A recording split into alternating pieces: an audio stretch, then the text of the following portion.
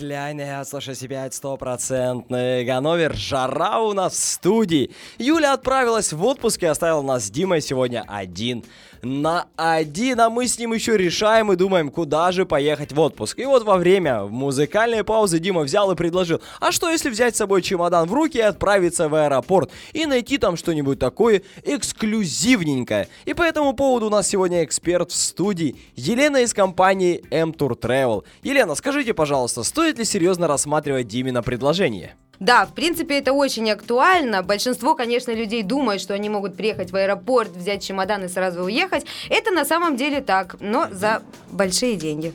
Так, погодите, а что же, в последнее время очень в тренде такое называемое предложение, как last minute. Мне казалось, что это даже очень клевая штука. Может быть, вы тогда расскажете нам, что это такое и с чем его едят? Ну, как эксперт, я, конечно, вам таки посоветую, что надо делать. Но last minute, как правило, существует. А проблема просто в том, что у нас сейчас летний период. И в летний период, как правило, все цены поднимаются, потому что есть соответственный спрос. То есть last minute, он, как правило, существует, но в зимний период. То есть тогда, когда люди особенно не летают. Если, к примеру, взять зимой Доминиканскую республику, то, конечно, цены там будут высокие. А если взять какую-нибудь Майорку, где будут дожди, ну, таки вы сможете найти хороший last minute. А тогда в какое время стоит вообще заказывать путевки? Вы меня так серьезно об этом спрашиваете?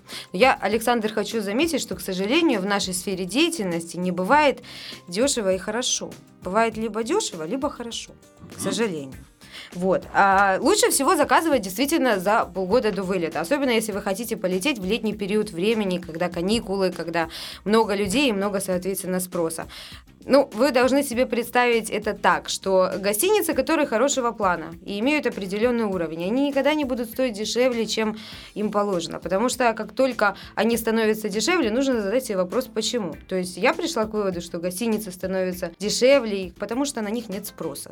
И я действительно советую, то есть как можно раньше, особенно в каникульный период, ни в коем случае не ждать до последней минуты. Хорошо, бог с ним, вот разобрались мы, когда следует покупать эти путевки, но у меня теперь другой вопрос. Вот что делать с отелем? Стоит ли вообще проверять сей факт? Соответствует он всем моим критериям, всем моим параметрам, ну и моим желаниям? И вообще, где можно проверить данную информацию? Ну, я сейчас себе буду делать, конечно, рекламу, но я все-таки хочу заметить. Это вообще дело опыта. То есть существуют различные сайты, интернет, то есть можно зайти на какой-нибудь там Holiday Check, можно зайти на какие-то там Хотель-Бевертунги. Это все дело существует действительно, но проблема в том, что люди разные. И мнения у каждого разные, и привыкли люди к разному. Поэтому, то есть, кто-то был в 3 звездах, поехал там в 4 и сказал, что это вау, вообще там обалдеть и класс. А кто-то поехал в 5 звезд и потом вернулся в 4 и сказал, что это ужас, хотя гостиница будет хорошая. Всегда, ну, то есть, я советую действительно отталкиваться от личного опыта. То есть, это очень хорошо, если вы найдете достойного собеседника, который вам посоветует что-то из личного опыта. Ну, опять же таки, вернусь к рекламе нашей фирмы и ко мне лично. То есть мы, допустим, обзваниваем всех клиентов, которые вернулись с каких-то поездок и спрашиваем, как это было. У нас существуют специальные для туристических агентов поездки, где мы целыми днями ходим по всем гостиницам, записываем, то есть чтобы из личного опыта, соответственно, что-то советовать людям. То есть это самый лучший выход из положения. Что ж, Елена, большое спасибо. Ну и сейчас из моего личного опыта я должен сказать вам, что последует музыкальная пауза. Ну а для всех наших радиослушателей я скажу, чтобы не переключались, оставались с нами. И, конечно же, ушки навостро, для вас специальные советы от эксперта по путешествию. Оставайтесь с нами, поехали! Что ж, спасибо тебе, Дима, что передал мне слово и позволил вернуться вот в такое вот воображаемое путешествие. Я напоминаю всем нашим радиослушателям, у нас сегодня для вас эксперт по путешествию из компании M-Tour Travel Елена. Елена, что ж, ну а что же такое актуальненькое вы могли бы посоветовать нашей вот радийной семье? Ну, для семей все будут, конечно, наверное, в шоке, но я все-таки предложила бы Турцию. То есть Турция на самом деле сейчас очень актуальна. Во-первых, очень выгодно по ценам. Во-вторых, для детей множество развлекательной программы, и мини-клубы, и горки, и то есть там детский садик, и то есть действительно там есть все, что нужно для семьи. И пляжи хорошие, и где-то там пойти погулять, что-то купить, по магазинам походить. Мало того, еда у турков, конечно, шикарная, и гостиницы все большие, новые.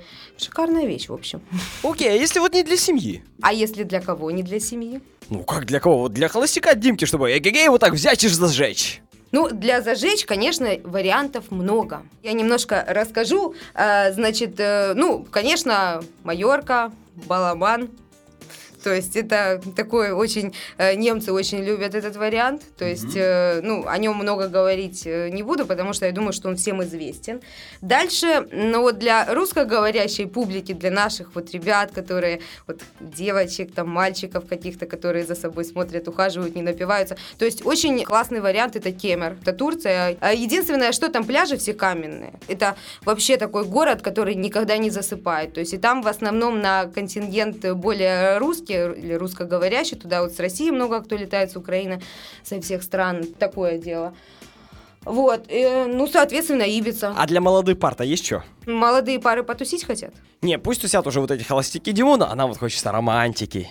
Романтики, но это мы уже совершенно к другому перешли, то есть романтика — это уже другая тема, о которой я бы тоже хотела немножко рассказать.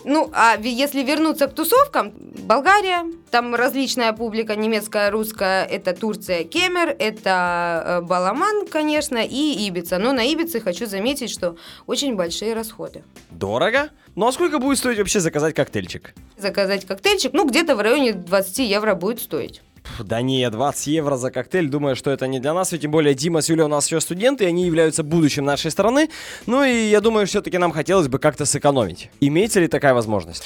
Если вы обратитесь лично ко мне, то я все-таки смогу вам найти варианты, при которых вы сможете сэкономить. Допустим, сейчас я сделала в ганноверском филиале такую акцию, что если человек сам себе в интернете, допустим, выбрал какую-то поездку, ему она понравилась, он хочет ее забронировать, соответственно, через интернет делать это не хочет, он может ко мне прийти с этим ангиботом или хотя бы записать название гостиницы, даты все, и я ему забронирую, и, соответственно, поскольку работу я эту не сделала до конца, человек от меня получит, какую-то маленькую скидочку. Окей, я вас понял, тогда у меня последний вопрос, где и как вас найти? Как нас найти? Компания M-Tour Travel находится в аэропорте, прямо в ганноверском аэропорте, в терминале С. У нас самый такой большой, красивый розовый шальтер. Я рада новым клиентам, поэтому всегда готова пойти с ними на какой-то компромисс и выгодные предложения. Может, тогда еще контактик? Все наши контакты будут опубликованы на странице Facebook. Но кому очень интересно, могу назвать свой номер телефона. Это 0511 для Ганновера 72 86 86 0. Что ж, а кто не успел, я, конечно же, напоминаю, что телефон и контактные данные вы увидите в наших социальных сетях после этого эфира. А если Елена не увидит еще вашу фотографию, у вас звонков прибавится. А мы отправляемся на музыкальную паузу. Оставайтесь с нами, не прощаемся.